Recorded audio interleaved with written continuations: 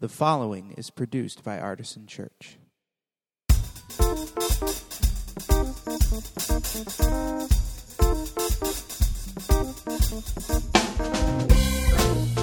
Welcome to the Artisan Church Podcast, a weekly broadcast of Artisan Church in Rochester, New York. To learn more about Artisan Church or to support the ministry, visit www.artisanchurch.com.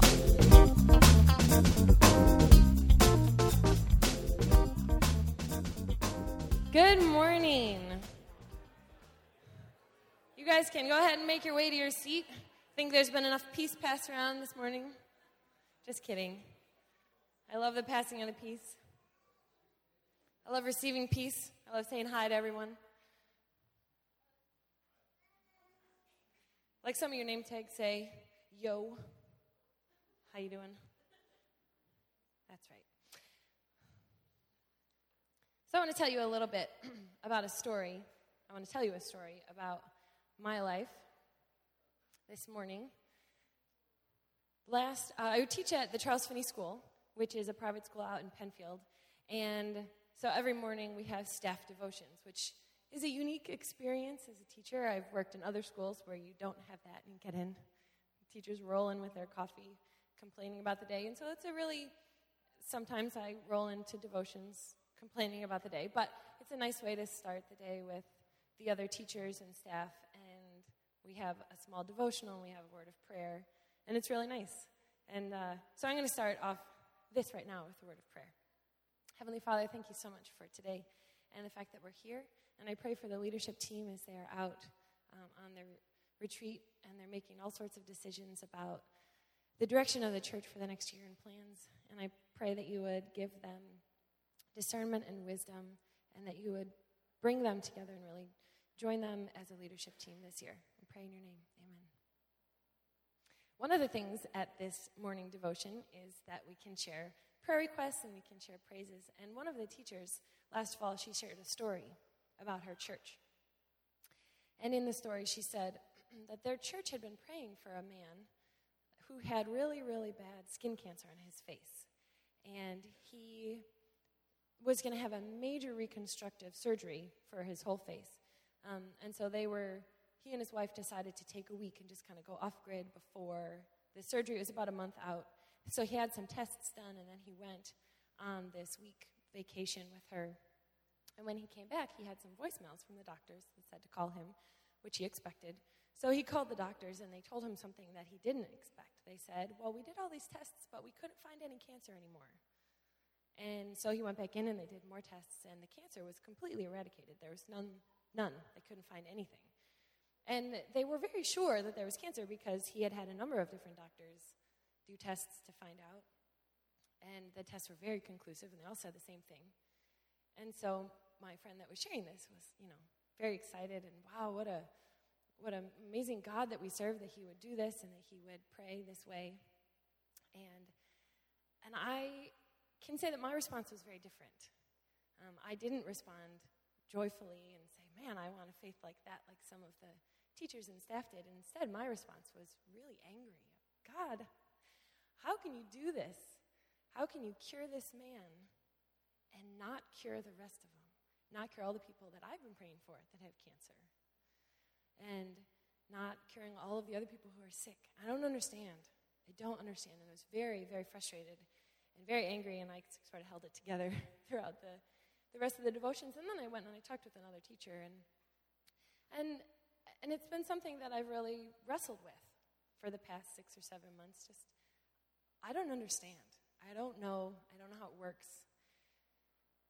I've been a Christian for a long time. I grew up in a Christian home. I went to a Christian school. I went to Sunday school. I know all the answers that you're supposed to give. I know a lot of the Bible stories, and I don't understand. I can't answer this question. And so as I've been processing it, I thought, well, there's probably a piece of this that has to do with my own personal history and my own dysfunction and things that I need to work out on my own in my own life. But I also know that there's a big piece of this that is how I relate to God and how God relates to me. So one of these pieces, as I processed through this, was to look at Scripture. And so there's a parable that Jesus tells, and it's in all three Gospels. And it's in, I'm going to read the one to you that is from the book of Mark. So it's Mark chapter 4, verses 1 through 8. And then Jesus kind of gets off topic. I don't think he can get off topic, but he talks about something else. And then he comes back and explains his parable. Don't tell Scott I said that. Okay, Mark chapter 4, verses 1 through 8. I don't know what, it's on page 815 in the Bibles if you want to follow along. It says, "Again, he began to teach beside the sea. Such a very large crowd gathered around him that he got into a boat on the sea and sat there, while the whole crowd was beside the sea on the land. He began to teach them many things in parables, and in his teaching he said to them, 'Listen, a sower went out to sow, and as he sowed, some seed fell on the path, and the birds came and ate it up. Other seed fell on rocky ground, where it did not have much soil, and it sprang up quickly, since it had no depth of soil. And when the sun rose, it was scorched, and since it had no root, it withered away. Other seed fell among thorns, and the thorns grew up and choked it, and it yielded no grain. Other seed fell into good soil and brought forth grain, growing up and increasing and yielding 30 and 60 and 100-fold. And then there's the other part that he talks about. And verse 13, he says, "And he said to them, 'Do you not understand this parable? Then how will you understand all the parables? The sower sows the word. These are the ones on the path where the word is sown. When they hear, Satan immediately comes and takes the word that is sown in them. And these are the ones sown on the rocky ground. When they hear the word, they immediately receive it with joy, but they have no root and endure only for a little while. Then, when trouble or persecution arises on account of the word, immediately they fall away. And others are those sown among the thorns. These are the ones who hear the word, but the cares of the world and the lure of wealth and the desire for other things come in and choke the word, and it yields nothing. And these are the ones sown on the good soil. They hear the word and accept it and bear fruit, 30 and 60 and 100-fold. So as I looked through this parable, it seemed to me that Jesus was talking about three different things. He's talking about seeds that are being planted, and he's very clear that that's the word of God, Scripture. It's the idea of who God is and our relationship with him. He talks about soil, which is us, and the different types of soil. And he talks about the quality of our soil and our ability, which I think is our ability to hear about God and understand his truth, which is done through a variety of ways, through life experiences that we have, and through the work of the Holy Spirit in our life. Because sometimes you hear the word and it just means nothing. It's kind of, okay, great, in one ear, out the other. So the quality of our soil. Ultimately, it would seem from this parable that the good soil is our goal. That's where we want to go, that's where we want to be, because in the good soil, the plants that grew were fruitful, and they did what they were supposed to do. So that's the type of soil that I would like to be, that I would like to have in my life, because I want to be fruitful. I want to do what I'm supposed to do. I think that that's a lot easier to say than it is to do it, but I want to do what I've been created to do. I want to specifically this morning look at the thorny soil that's in there that it talks about. In the thorny soil, it doesn't say that it was bad soil. It doesn't say that it was clay or all the different things that are really hard to grow plants in. I'm not a gardener, so I don't know all the different types of soil out there. But it doesn't say that it was bad soil. It just said that the soil had thorns in it. And it also doesn't say that the good soil doesn't have thorns in it. It just said that it was good soil. All three of the Gospels talk about the soil, and all three of the Gospels say that the thorns grew and they choked the plants. In Mark, it says that, therefore, the plants yielded no fruit and they didn't grow any crops. And in Luke, it talks about how the thorns grew up with the plants and they choked it out. But none of the Gospels say that the plants died. It just says that they didn't bear any fruit and they were choked by the thorns. So there could be plants just hanging out, not doing anything, kind of wasting a waste of space, maybe? Maybe the seed needs a little bit of help. So looking at the thorns specifically, Jesus explains what these thorns are. In the three Gospels, the three different tellings of this story, he has a number of different thorns that he says. The worries of this life are one set of thorns. The lure or the deception of wealth is another set of thorns. The desires for other things seems a little bit broad, but I think that's okay. Can fit a lot of things in there. Desire for other things other than truth, other than growing into who that you're created to be. And life's worries, riches, and pleasures. I think, just as a side note, that it's really interesting that all three of the Gospels talk about money, talk about wealth, and the lure of wealth, or the deceptiveness of wealth. And so perhaps because all of them say this, that's something that we should look at in our lives. How does the role of money in our life keep us from being fruitful as believers, as followers of Christ? Perhaps it's that we focus too much on money. I have a friend, and her goal is to be rich. That's all she wants. I just want to be rich. I just want to make a lot of money. And that guides every decision that she makes. Perhaps it's not focusing enough on money and not caring and just spending, having lots of credit cards that are maxed out.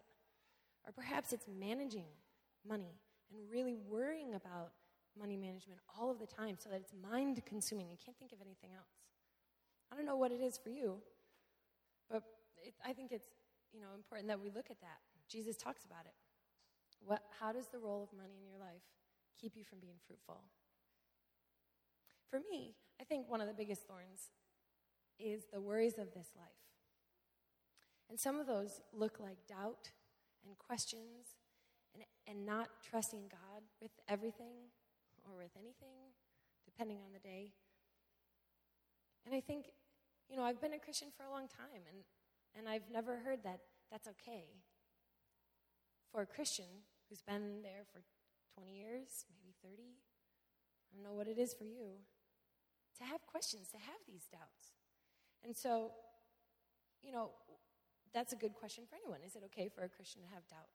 Well, sure. Especially in the beginning, you're kind of figuring stuff out.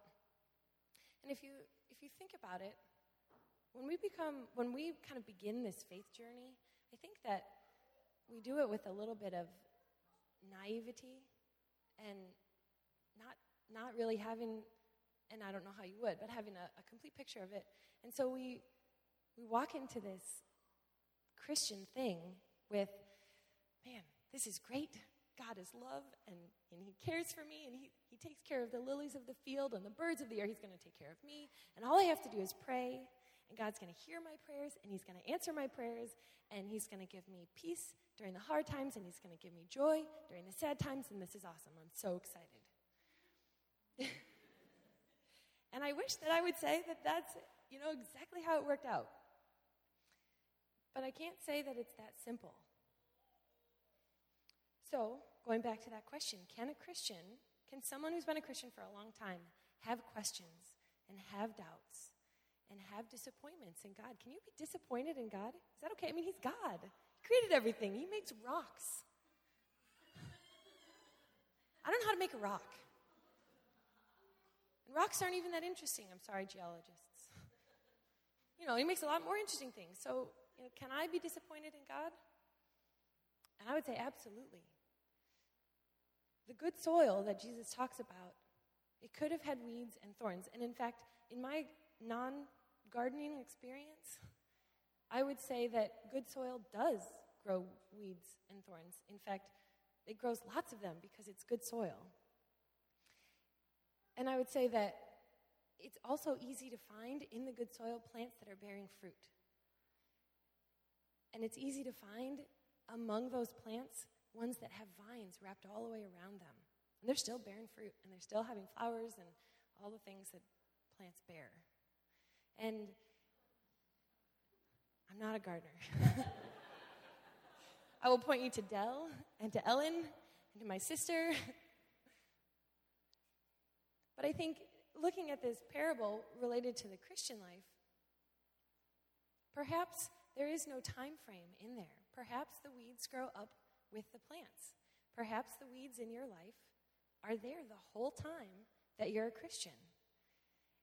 And perhaps it takes 30 years for the fruit in your life to be choked out, for the plants to stop bearing fruit. I think that it's pretty easy at times to be cynical and skeptical about this whole God thing. Well, I don't know. God didn't cure all the other people that I know with cancer. Why would he hear my prayers? Because it doesn't seem that he has yet.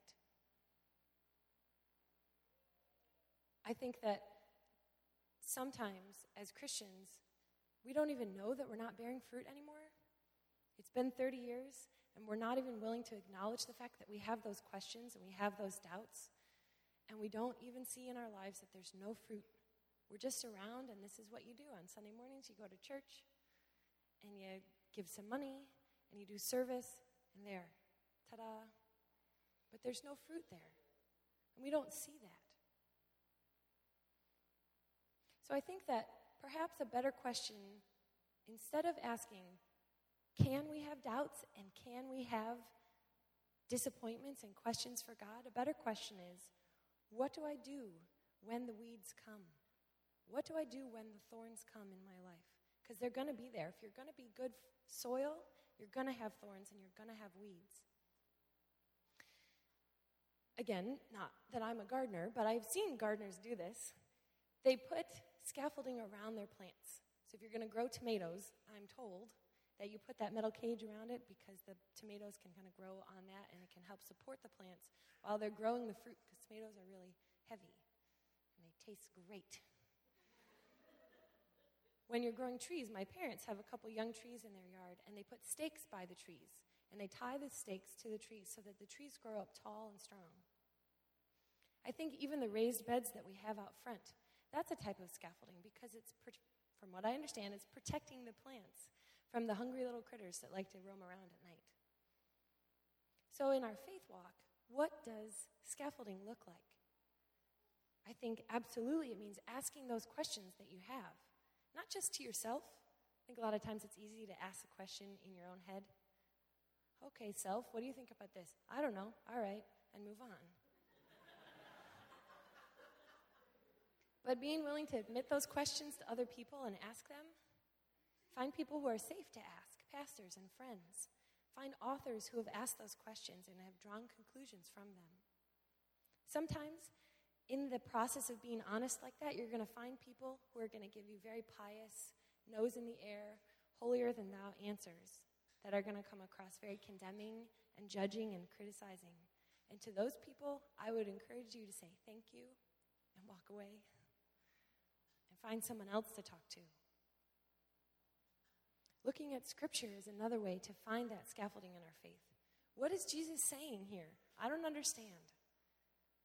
Asking people about Scripture. Scott talks a lot about the spiritual disciplines in the historical Christian faith. And I'm not very good at following them, but I know they're part of the spiritual formation plan that is offered here. I know that there are things that have been around for thousands of years that people in the church have done for a long time, and it has worked, and it's helped bring them to a place that is closer with God. So I think those are some ways to have faith scaffolding. I do want to say very clearly that it's okay to have questions and doubts, and that you're not a bad Christian. It's not un-Christian to do. And I would even argue that it is scriptural, that Scripture commands us to do that. In Philippians chapter 2, there's a verse that I haven't really understood for a long time. It's verse 12. And it talks about working out your salvation with fear and trembling. And I always kind of got stuck on that phrase, work out your salvation. I'm sorry, what? Didn't I already get my salvation? Is this something that is homework? I don't know what I'm supposed to do with that. How does this happen?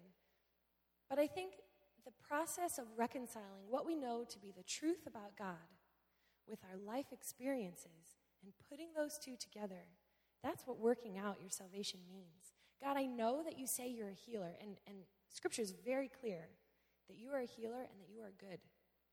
And I know these people who are sick and they are dying. I don't know how to reconcile that. And through that process, I'm working it out. Scripture calls us to that. That's not unchristian, asking those questions. Asking the questions about, some of you have seen this in the e-news There's a coworker of mine who's been in the hospital since March. He had an infection on his spine around his shoulders, and he's paralyzed from the chest down. He can't breathe on his own. God, I don't understand. I have a student, he's a 6th grader. And on Friday, they took him to the hospital because he's had massive headaches and his eyes won't stay aligned. And they think he has a brain tumor. They did an MRI and they're going to go in for surgery on Monday. He's a 6th grader. Well, I suppose he just finished 6th grade. God, I don't understand. You say you're a healer. How do I reconcile these things? By the way, I don't have an answer for you. But I can say that in my story, over the past 6 to 7 months, I've gone through a number of different stages as I process this. The first one was recognizing that I don't always trust that God is going to choose to work in a situation. It's very clear that he does work. He did in this man's life, and I saw that. But I don't always trust that God's going to choose to do that. That was the first place that I went. The next place that I went was realizing that maybe it's not that I don't trust that God's going to work in everyone's lives, because I actually easily can believe that. But I don't always trust that he's going to work in mine. That's a really hard thing to admit. I was very, very upset when I realized that. Well, God, what about me? And so then I went to a place of, well, you know what? Maybe forget it. While at the exact same time, I was also holding on to the belief of, God, I've got nowhere else to go and I don't know what to do. So asking these questions doesn't mean I'm rejecting Christianity and I'm rejecting faith. It just means it's part of the journey of processing and reconciling these things together and working out my salvation. The place where I'm at right now is that I know and I understand that God loves me and that God loves you. And he loves my student, and he loves my coworker, and he loves the man whose cancer was cured. And I can act out of there. You know, they say people in love, they feel like they can go conquer the world and do anything. And there really is a truth to that. If I believe and I am confident in God's love for me, that's the place I can go that's secure. And then from there, I can start to probe these other things within the context of faith, within the context of Christian community, within the context of God's love for me. I don't know the answers. I was a wreck the other night as I was processing some of this stuff. God, I don't understand some of the things that have happened in my life and other people's lives, but I know that you love me, and I can start there. And sometimes I can't even venture out from that. I just have to be there. Okay, God, that's all I can handle right now. That's the only place that I can be. But I think that it doesn't look like that for everybody. Everybody's place of security isn't the same. For you, it might be the person of Christ, who Jesus is as a man, as a friend, that's who compels you to keep growing and maturing and bearing fruit in your life. Perhaps it's your experience of somebody else, your experience of God working in someone else's life. I don't have the answers for me, but man, I have seen that person change, and that is a different person. And that is what's going to keep me asking questions, growing and maturing in my faith. So I would encourage you to find that place so that you can acknowledge and you can accept the fact that you may have questions and you can ask them. I do want to say that all of those things we believe in the beginning of our faith walk, that Jesus is going to bring us joy in sadness and peace in hard times, and that he is going to bring comfort in a time of need, and all these catchy little Christian Sunday school answers we have, they're true. Just because we believed him in the beginning and life experience has shown that it doesn't feel the same as what we thought it would be, doesn't take away the truth of those sayings. God really does care for the lilies of the field and the birds of the air, and he really does care about you, and he cares about me. And he cares about the money part of my life.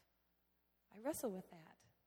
I just looked at I got a letter back from the IRS people, and I was talking with my dad last night. Looks like I owe more taxes. Well, that's just great. God, did you look at my budget recently? Okay, can you do that then? Right. So I think those things are true, but they don't necessarily look like what we expect them to look like. Jesus came, and they expected him to be a king of the Israelites, and he was going to wield a sword, and he was going to go take care of the Romans. And he said, no, I'm doing it differently. You aren't going to understand right away.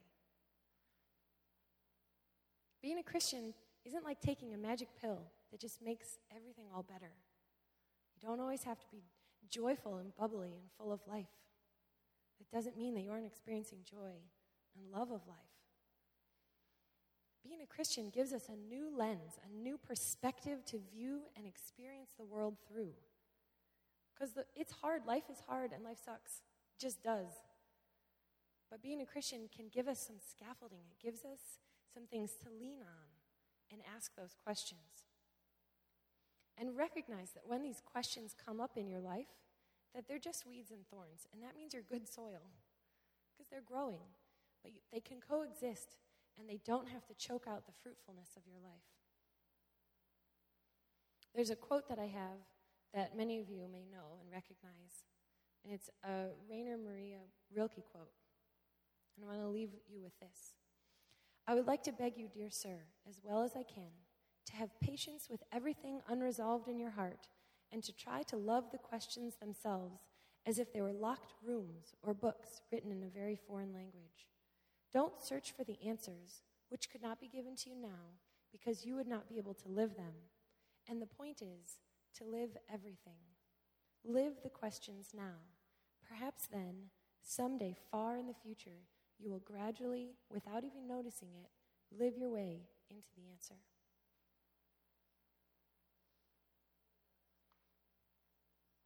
At this point, I'd like to invite you into communion. Our service is going to be a little shorter today because I'm not Scott. Hey, that was a pun. I'm not Scott. That was not intentional. Our communion table is over here. And anyone who is seeking Christ, anyone who is on a faith journey is welcome to this table. Whether your faith journey is coming from a place of secure faith that is strong and deeply rooted right now, or perhaps that's a place where you're asking questions, you are welcome to this table.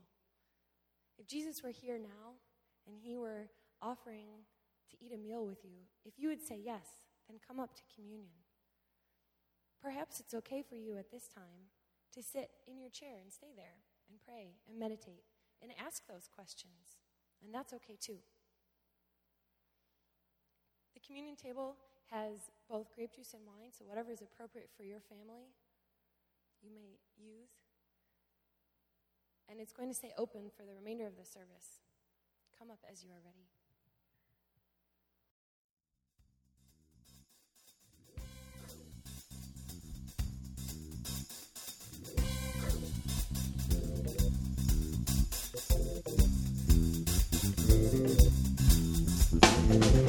This has been the Artisan Church Podcast. To receive future podcasts, go to www.artisanchurch.com/podcast or subscribe on iTunes. Thank you for listening.